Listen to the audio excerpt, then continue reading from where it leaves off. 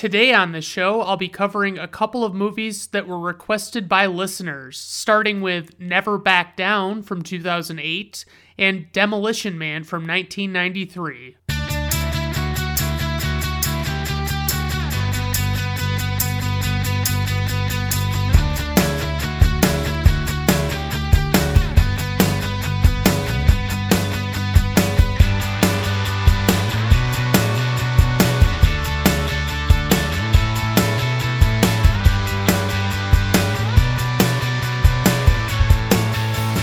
Alright everyone, welcome to Brandon at Random Reviews. I am your host, Brandon Griffiths. Thank you for stopping by. I do appreciate it. Today on the show, I think I'm just going to dive right into these movies. I'm not going to warm up or anything like that because life's too short and you want to know what I thought of these movies. So we'll start with Never Back Down, released on March 14th, 2008, directed by Jeff Wadlow, written by Chris Hauty, H-A-U-T-Y, produced by Craig Baumgarten and David Zillan, and a score that was composed by Michael Wandmacher. So for our cast, we have Sean Ferris, who plays Jake the Gridiron Tyler, which, by the way, he rarely gets called that in the movie. And then we have Amber Heard, who plays the character Baha Miller, and then Cam Gigander, who plays the character Ryan the Terror McCarthy. Then we have Jaman Hunsu, who plays Jean Roqua. Then there is Evan Peters, who plays Max Cooperman, and he is actually notable as he played Quicksilver in the X-Men movies, the newer ones. And I think he's really great in those movies. I really liked his part in those movies. So plot synopsis. We have a high schooler who struggles with getting into fights, gets into another fight and loses, and trains to fight so he can fight better. Yes, that's it. We start at like a football game. I don't really know who's in this movie, going into it. So I'm really struggling to figure out who I'm rooting for and who I'm supposed to be focusing on. It also helps that this Sean Ferris is not somebody I've seen in anything before, so I really don't know who he is or what he's doing. Basically, something gets said about Sean Ferris's dad, and there's clearly some history there, and Sean, flips out and gets into a fight on this football field, and, it's like an all-out brawl, and so it's like hilarious watching movies like this where there's a large group of people brawling because there's always a few people on screen that are like apprehensively standing around, barely doing anything in the way of fighting, like they're just kind of pawing around a little bit and that's about it. So I don't know. It's funny. It was a little thing I noticed. Apparently our main guy, Jake Tyler is his name, which is 2 first names, by the way. He is moving to Orlando, and it's basically, I guess, so his brother can play tennis at a more skilled level or something. So I guess that's what's happening. And we're to understand that Jake's dad has passed away in some, unexpected situation. There's a lot of tension at home between Jake and Jake's mom. His mom's pretty clearly fed up with his shit. She doesn't really want to deal with him anymore, and it's just kind of, there's a lot of back and forth and a lot of tension. Him and his brother are talking while they're packing up the garage before they move, and they find what I guess is supposed to be their dad's stuff, and Jake packs it up to get rid of it. And I don't remember at what point, but I don't think I noted this, but it's said that basically Jake's dad was driving with Jake in the passenger seat,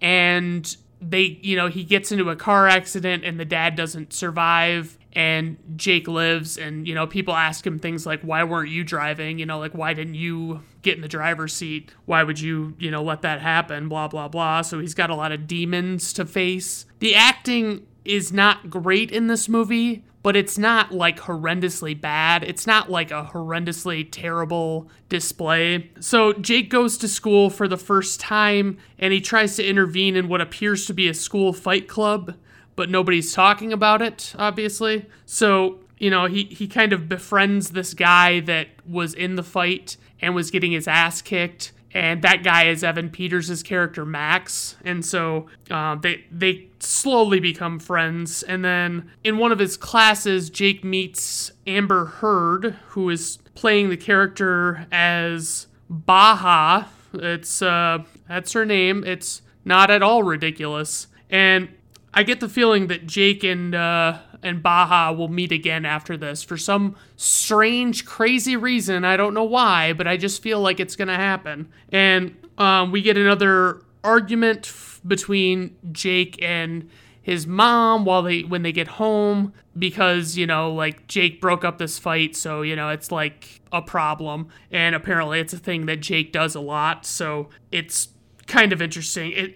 So thinking about his last name, being Tyler, Jake Tyler, it's like I had this friend that I worked with. I'm still friends with him, I guess. I haven't talked to him in like 10 plus years, but this guy named Scott Brandon was working with me at a Meijer in town here, and so he always was enamored by the fact that his name was, his last name was a first name, and it was always kind of weird. It's just like Mama Brandon and Papa Brandon. It just sounded weird, you know what I mean?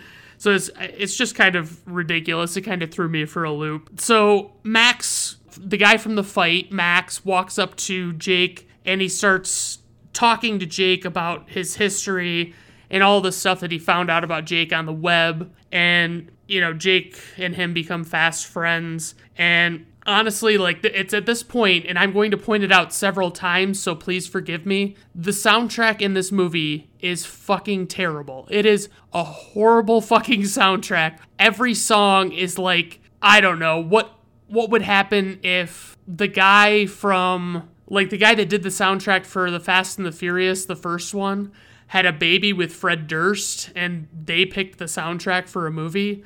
That's really what it's all about to me. They pick these really loud songs, and they don't seem to have any idea, anything about sound mixing and, how to lower the volume levels and things like that. It's all very unsettling. It just jars you right out of your seat, you're just like, what the fuck is this? Why can't they fucking cool it on the fucking soundtrack? I was starting to see, as we got more of Amber Heard on screen, I was starting to realize why I haven't seen more Amber Heard movies. I don't think she's particularly good. I don't think she does an amazing job of acting, and it really just it explains everything, you know what I mean? On top of her presumably being a terrible person, that's neither here nor there, though.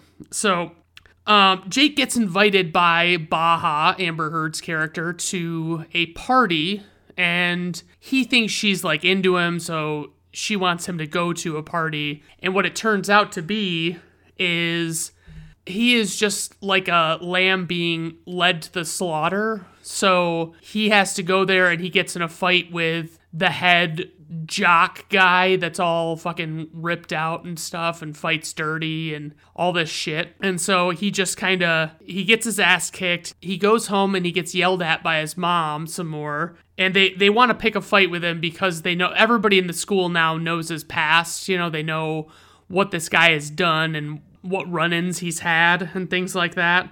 And it's like the guy, Max, I was trying to figure out while I was watching this movie, it didn't look like, it looks like maybe he thinned out for the X-Men movies, but then again, I don't know what year those newer X-Men movies were coming out. I want to say it was about this time, so this might be in the same ballpark where he would have been playing Quicksilver, so maybe it's just he looks different in this movie, I don't know. I will say, though, that Evan Peters was a far better Quicksilver than Aaron Taylor Johnson was in the Avengers Age of Ultron. And he was just a lot cooler of a character. Aaron Taylor Johnson didn't really do any acting or, try, it seemed like. So now, given what little I knew about the movie at this point, he's just going to train to be a better fighter so that he can ultimately fight this guy and win, like I guess that's his game plan. And the next day at school, Baja is kind of annoyed with the chatter about Jake going on.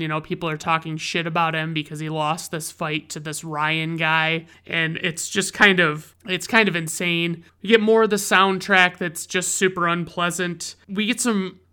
I put down, we get some really good writing coming through in the dialogue, and I believe I was being facetious because it's terrible. Like, the writing is not great. It's not particularly good. I don't really think it's all that terrific. So Max tells Jake about this place to train, and he's going to go there, and he's going to learn how to fight, but the whole thing is like, this guy from Blood Diamond, Jimon Hansu, plays the guy that owns the shop, the gym or whatever, and he is talking and like he's telling him basically that Jake is not to fight outside of those four walls. He's supposed to keep it together and be cool outside of there, and he's not supposed to use the training as a means to fight. It's supposed to just be like self-defense or whatever you want to call it. I know, like, I kept seeing throughout this movie that, like, I couldn't look at Amber Heard objectively without thinking of the trial and, like, the antics that she had. And so it kind of ruined her for me. Like, she's probably, like, early 20s in this movie, and she's a pretty girl, but she's too young anyway to be on my radar. And it's just, it ruined it for me knowing that it was Amber Heard and that this was how she behaved and all this stuff. And we get a training montage pretty early in the movie. There's over an hour left in this movie, and it's like they're doing this montage, and I'm like, well, you can't possibly be getting like to where you want to be this early in the movie. Where's the rest of the plot going to come from? And they're like flipping tractor tires, as you frequently see done in movies. And I don't know how much of that goes on in real life, but I don't know. I mean, my dad's a big tractor puller, so like he could probably tell me like how much weight that would be like lifting. And I assume it's quite a bit. So it's probably a reasonable training method. It's just funny. It's like so cliche now to do this stuff with a tractor tire. It's just like at this point I'm noticing that like the writing is pretty one-dimensional. It's not really breaking new ground on anything. It's just kind of retreading old stuff. And it's like, Jake and Baja argue in class over her leading him to the slaughter at the party, which is fair because that's absolutely what she did. She knew that was going to happen. And I just noted Blood Diamond is a solid movie, which, by the way, I might cover that. I haven't watched it in a really long time. I might even create like a new tag for those episodes where I do revisits, where it's like, it's not that I've never seen the movie, it's just that I don't remember the movie at all. So I just, am rewatching it, but it feels like the first time, like Foreigner. And it's at this point that they basically show that Baja and Ryan are together. And I don't know if you had that pointed out sooner than this, but I guess they like hid that fact so that it would be seemingly innocent when Baja gave Jake the invitation to the the party that he ended up getting in a fight at. And I feel like these jokes that keep coming up, or like not even jokes, but just like these jabs, these verbal jabs that come up in this movie, where it's like they're talking about Jake's dad, and it's like it just sets him off. Like that's all it is. It's just like an automatic, easy thing for them to do, that they can talk about his dad, and it's like, yeah, this is gonna piss him off. You know what I mean? Like that's what it feels like anyway. And so it's just like they use it to their advantage. It's like if they want to start a fight with him, they're just like, yeah, too bad your old man was a piece of shit, and like boom, everybody's fucking fighting. There's a moment where Jake figures out that John, Jimon Hansu's character, is seemingly living in this gym. He like has like a little place carved out in there, and it's kind of a ridiculous, like Jake makes fun of him for living there. And it's like, am I supposed to be on board with this kind of behavior? Like, he's supposed to be the nice guy. He's not supposed to be saying shit like the Ryan character would be saying, you know what I mean? So it just kind of upset me. Like, just like, why did we include that? Like, why did we make it where he has this dig at John, who is, a nice guy. He's helping him train. He's, doing everything that he can for him. And it's like, I just don't understand what their rationale was for that. Jake gets into a fight with these dudes at a traffic stop, and Max takes video of it, and it goes viral at school. And, the songs, they keep fucking playing these loud ass douchey songs. I can't fucking stand them. But he goes back, and I don't think I have this noted, but he goes back to the gym, and after he gets in this fight, his hands are all bruised up and bloody. And he puts on his gloves to try and hide it, and Jean figures out that he's been fighting, and he kicks him out because that was his, big rule, was, you don't get in fights. And I don't know, I honestly don't know what the fuck was going on. I don't know why. I get it. It was inevitable that it was going to happen, where it's Jean says no fighting, and Jake is inevitably going to fight and get kicked out and have to redeem himself and stuff. But we get another montage, a training montage, and this is number 2, and I don't know why. Why did we get the first training montage? It doesn't really make any sense. You really should only get one montage, like Rocky IV, perfect training montage. There's only one of them. It's an 1.5 hour long movie, and that's it. The training scenes don't really do much to fascinate me in this movie. They're not very exciting. They're not very interesting. They're just pretty generic, and they don't really stand out from the pack. I've seen dozens of movies with training montages before, and this did very little in the way of creativity to make it stand out. So at this point, we go, Jake decides he's going to be a good big brother and go to his little brother's tennis tournament, and he goes there and cheers him on. And then Jake and Baja, I feel so ridiculous saying that name every time, but whatever. They make up, and it's super underwhelming.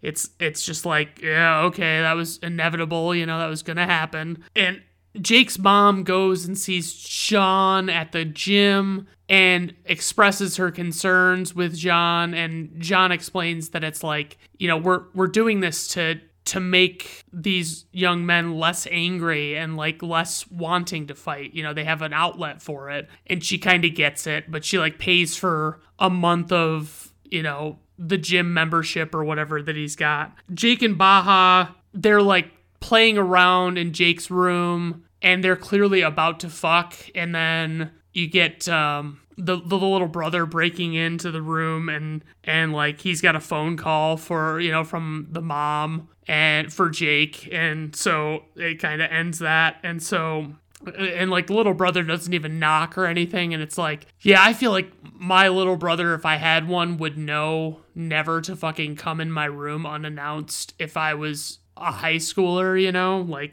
come the fuck on. There are so many things I could be doing in there. And so they basically, Ryan comes and he sees Max leaving the gym, and he convinces Max to come hang out with him and the guys that he hangs out with at his house. And, basically it's pretty clear that Ryan's going to use this encounter with Max to ignite a fire under Jake's ass to want to fight him. And so he goes and beats the shit out of Max at his house, and Max has to go in the hospital, and, Jake's freaking out because, he can't believe they did it to him and all this stuff. And with 30 minutes to go in the movie, I really didn't care what happened to anyone else other than Max, because Max is the only character that is actually kind of enjoyable. I think he's underused here, but, that's just me. So Jake gives this speech to John about, doing what he wants to do, as far as fighting, and how, he needs to do it and all this stuff, and it's pretty uninspired. It's actually not as bad as I've been making it sound like it is, but it's very, very disappointing. Like, it's just very plain and overdone. This movie, I said, was the battle cry of wannabe tough guys in my notes, because it is. I mean, it's like the Fast and the Furious, but with MMA fighting instead of cars. So if that helps bridge the gap in your mind of like what this movie's all about, and MMA never really piqued my interest much, so I don't really give a shit about watching it. And Jake realizes, they're going to go to this tournament, this big tournament with a big crowd, and he basically figures out that like Ryan, I guess, like, that got disqualified or something, so like he's not going to be able to fight Ryan. And so they basically, like, Jake just taps out and elects not to finish, because that wasn't why he didn't want to come there to fight for pleasure. It was like he wanted to fight Ryan and get it over with. And so he goes out in the parking lot and he has a big run-in with Ryan. There's a big fight, and, eventually, obviously, Jake wins, because that was the only thing that was ever going to happen. It's kind of underwhelming. My only real praise for this movie is Evan Peters. I really like him in this. And I mean, I guess the guy who plays Ryan, he's a good villain. I'll give him that. The biggest criticism is the soundtrack. I cannot stress enough how horrendous this fucking soundtrack is. And it just pretty much tipped a mediocre to bad movie into like unwatchability. Like, I was to the point where I'm like, all right, I want to shut this off. The writing is bad, as I mentioned. It's not very compelling. I'm not very interested in seeing Jake redeem himself.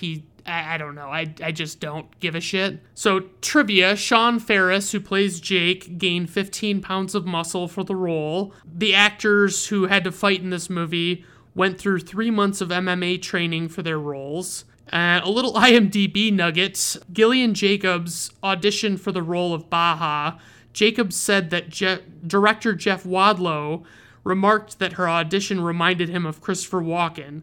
She did not get the part. It's almost like you could have gone without saying she did not get the part, because she auditioned for a role that was clearly played by somebody else, so did you really have to say it? But anyway, the Christopher Walken thing was pretty funny to me. Info and ratings, we got runtime 115 minutes, which is probably too long for this movie. They could have really trimmed the fat a lot on this movie. The budget was $20 million. Worldwide gross, $41.6 million. IMDb rating, 6.5. Rotten Tomato critics score, 22%. Rotten Tomato audience score, 34%. And personal rating, 2 out of 5 stars.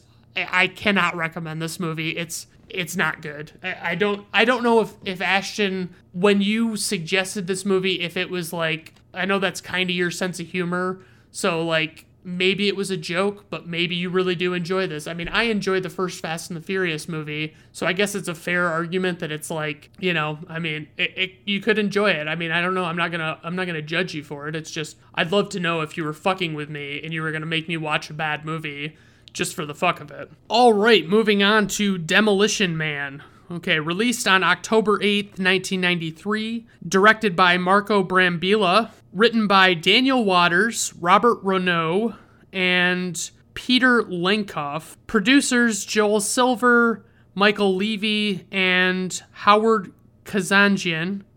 Score was composed by Elliot Goldenthal. Cast: Sylvester Stallone plays Sergeant John Spartan. Yes, that's a name. Wesley Snipes plays Simon Phoenix. Sandra Bullock plays Lieutenant Lenina Huxley. Benjamin Bratt plays Officer Alfredo Garcia, which is also a name. Dennis Leary plays Edgar Friendly. And Rob Schneider plays, I guess he was uncredited as Officer Irwin or Edwin or something like that. But Rob Schneider is super annoying in this movie for what little part he has. A little bit of casting notes. Steven Seagal had originally been attached as a leading actor in this movie. Jean-Claude Van Damme had been offered the part of the villain. Stallone wanted Jackie Chan for the part of Phoenix, but Chan said no because it was a villain, and apparently Chinese audiences really don't like it when a guy who always plays a good guy switches and becomes a bad guy in another movie, like, they really don't go for it, so I don't blame Jackie Chan for even a little bit of that. Okay, plot synopsis. A police officer is brought out of suspended animation in prison to pursue an old ultra-violent nemesis who is loose in a non-violent future society. Okay, that's from IMDb. I did not write that. I could not think of a good one to put for that. So, just forgive me for that. So this movie starts off with a shot from behind the Hollywood sign, and it's on fire, and it says it's 1996, which would be 3 years after this movie was made. The score kind of feels like a Batman Forever score, but I didn't really look up to see who made the score to this movie. It could be the same guy, I don't know. John Spartan finds Simon Phoenix, and he is, Spartan's standing in a puddle of gasoline, and Phoenix is threatening to light it on fire. And he does, but Stallone still apprehends him, and he thinks that, he goes in there, and, basically the whole premise is Stallone goes in there, and he scans it, he does a thermal scan of the entire building, and he can't find anybody in there other than, Phoenix's goons, and it's kind of I guess what ends up happening is Phoenix had already killed the hostages that he had, and so that's why they didn't show up on the thermal thing. And so basically, although Stallone apprehends Phoenix, I should say Spartan apprehends Phoenix, he still goes to jail for manslaughter for allowing the death of, all these hostages because they don't realize that they were already dead. And so he gets sentenced to 46 years or something like that in prison. And I don't remember what exactly it was, but the acting in the opening sequence it really sets the tone for the movie. The acting is so fucking bad in this movie.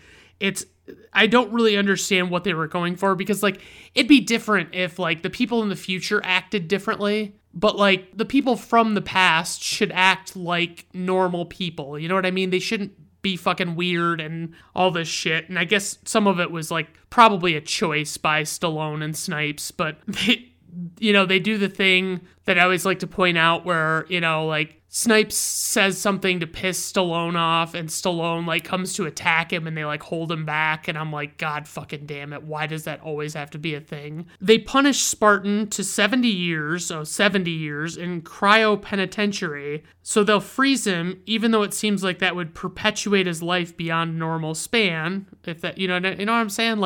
If you're doing 70 years of time, and you're not frozen, that's a long fucking time.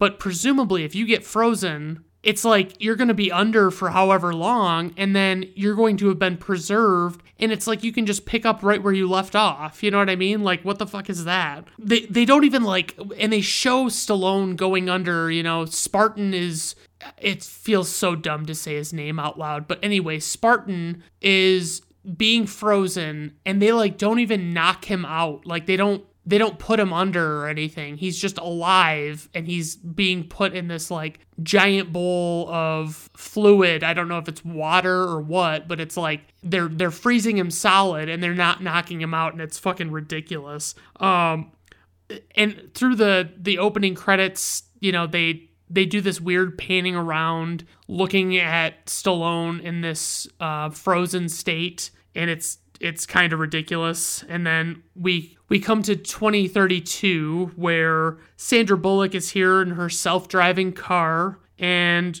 so it's not too far off, because self-driving cars, I think in 10 years will be a lot more commonplace, They've got graffiti detection systems at the police station, they graffiti this police headquarters sign, and then this device wipes it clean again. It's pretty ridiculous. I said hopefully there isn't some ridiculous story about wiping your ass with seashells in this movie. Oh right, that's exactly what there is in this movie, because I have seen this movie before this viewing, so I do know what to expect. So basically the other note I want to make is that Los Angeles has become San Angeles, because I think it's a combination of San Diego, Los Angeles, and San Bernardino or something like that. I don't remember what the other San was.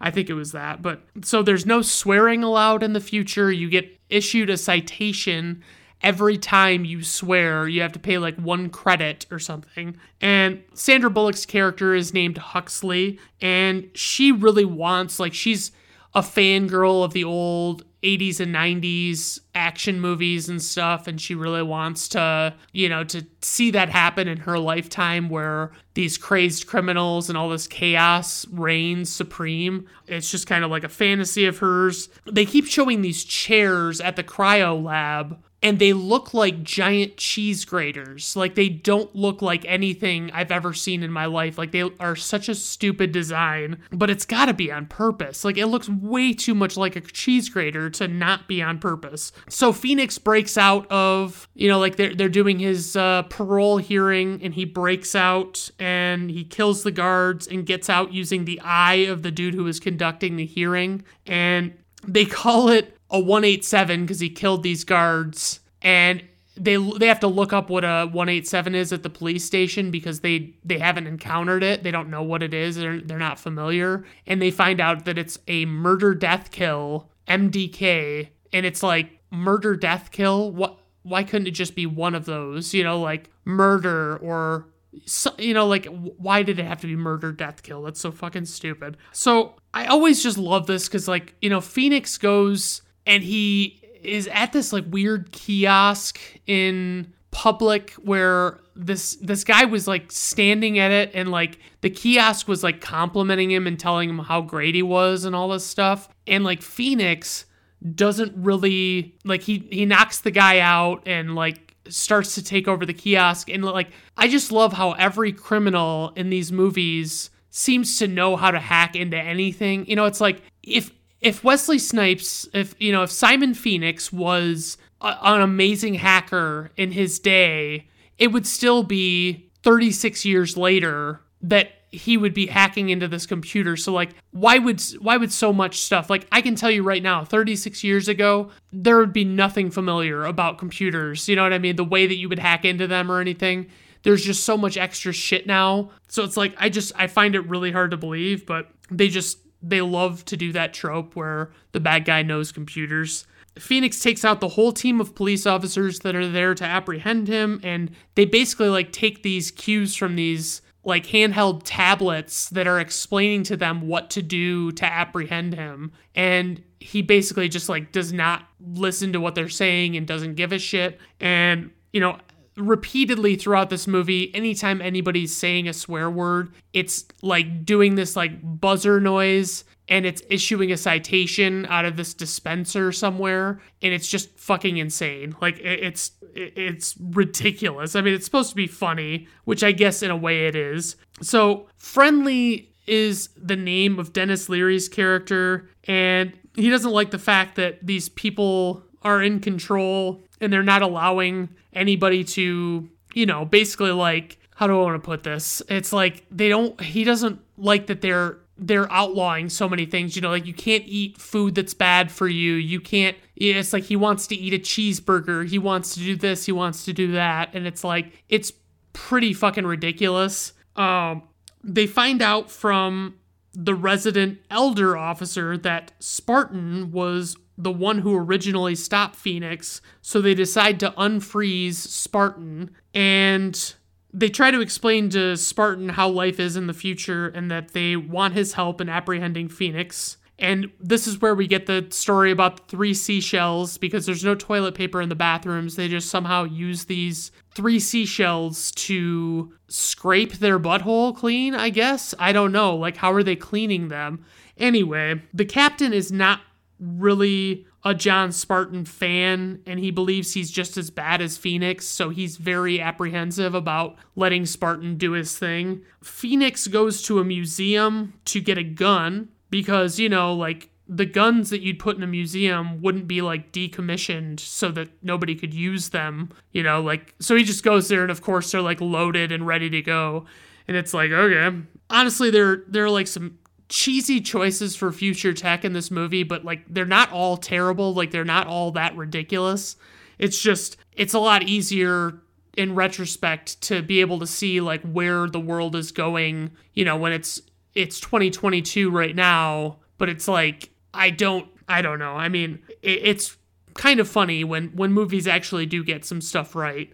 The guy walks up to, there's this like museum guard that walks up to Simon Phoenix at the museum and says, "Fellow, greetings, what seems to be your boggle?" And I wish I could like actually work that into a conversation, but I don't think I could. There's a pretty decent gunfight in the museum between Phoenix and Spartan. John is getting his ass kicked in this like weird area that doesn't look like it's part of the museum, but I don't really know what it is. I just love how like Simon Phoenix keeps like monologuing for a good couple of beats before he actually fires his shot to kill Spartan, because it's like, he could easily have gotten him if he didn't stop and say anything. You know what I mean? It's just, you could have at least made it so Spartan like gets out of the way or anticipates it or something. But like Phoenix just like rambling about stuff before he shoots is like, it's so cheesy. I don't know. So on the run, Phoenix encounters the head bad guy, who is Dr. Cocteau. You know, he's the guy that we see in this boardroom earlier in this movie. And, you know, he's talking about how important it is to, you know, for everything to stay the way it is and all this stuff. I don't know. So Huxley, Sandra Bullock's character, tries to remember key 90s phrases and use them, but she frequently fucks them up to provide some comic relief, which I guess is all right. I mean, it's pretty dumb, but whatever. They get back to the police station and they're trying to figure out what Phoenix is doing. And Phoenix is supposed to be tracking down Friendly at the behest of Cocteau, because apparently they, like, while he was under, Cocteau basically, like, programmed, you know, put a program in Phoenix's head that he couldn't kill Cocteau.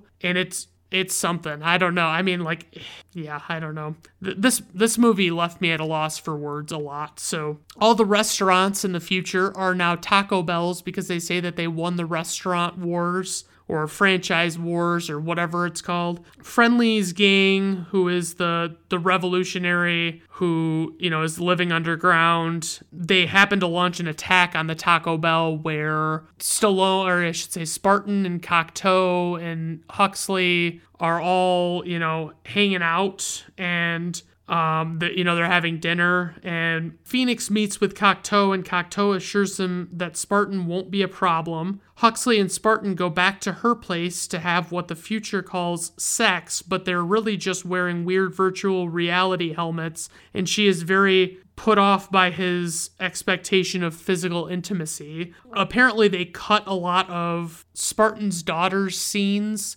Like, he keeps talking about how his daughter must be around somewhere and, you know, he'd like to meet her. And I don't understand why they didn't cut references to her, you know, or maybe do reshoots if they didn't want to do that, because he keeps referencing it and it's like it never comes back. You know, it's like it just doesn't happen. And so they basically cut it because it seemed like the daughter was going to be too close in age to Sandra Bullock, so it was going to be creepy to have them be, you know, like romantically involved and then have the daughter be like the same age as Sandra Bullock. So anyway, Spartan finds out that Cocteau is working with Phoenix. They're going to meet Friendly, you know, Spartan and Huxley and Benjamin Bratt's character are Alfredo Garcia, by the way. They go to meet him in this underground lair, and Spartan has a burger that he expects to be a beef burger, and it turns out it's made of rat, and he's like very put off by it, but he still says it's good. Friendly explains to Spartan and Huxley and Garcia that he believes in freedom and they're basically going to work together with them. And, you know, like they kind of understand what Friendly is all about now, and they realize that maybe he's not so bad. And we get a pretty decent chase scene. You know, they're chasing Phoenix and it's pretty cool. You know, like, Stallone and Snipes are, I should say, Spartan and Phoenix are, you know, in this autonomous vehicle, and they're, you know, like, there's a lot of intense shit going on when they're on this high-speed chase, and the captain is, like, furious with Spartan and Huxley, but ultimately does, like, nothing to stop them from leaving to go get Cocteau,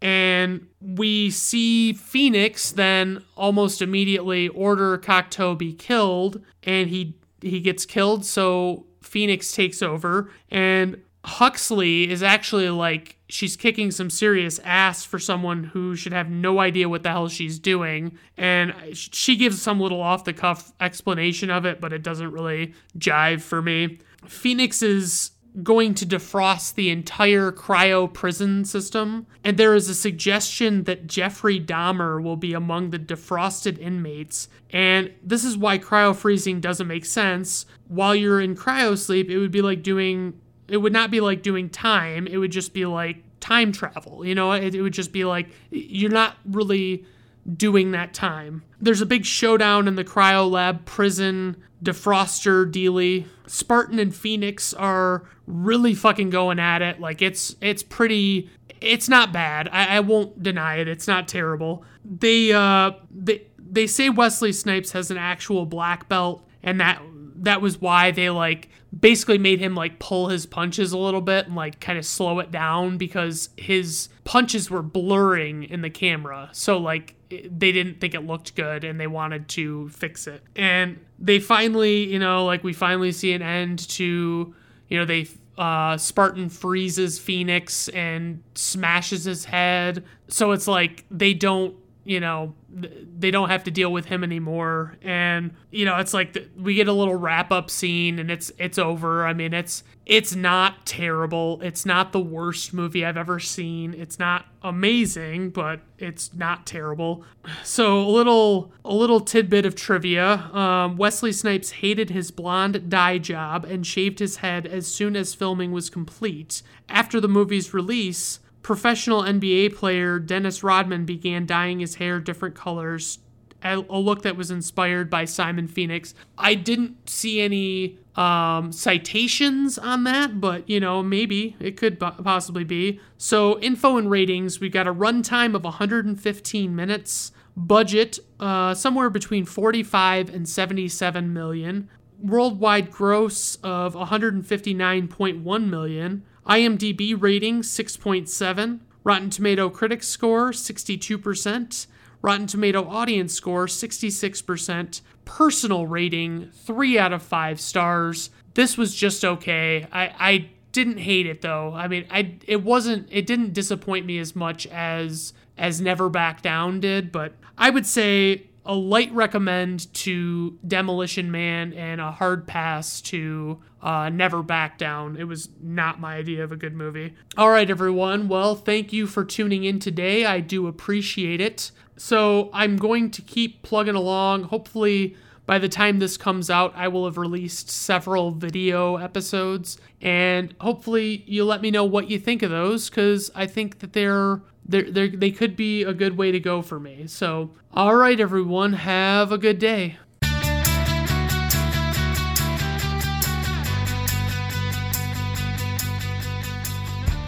Brandon at Random Reviews is performed, written, directed, produced, and edited by Brandon Griffiths. Theme music is performed by Augusto Diniz from Fiverr.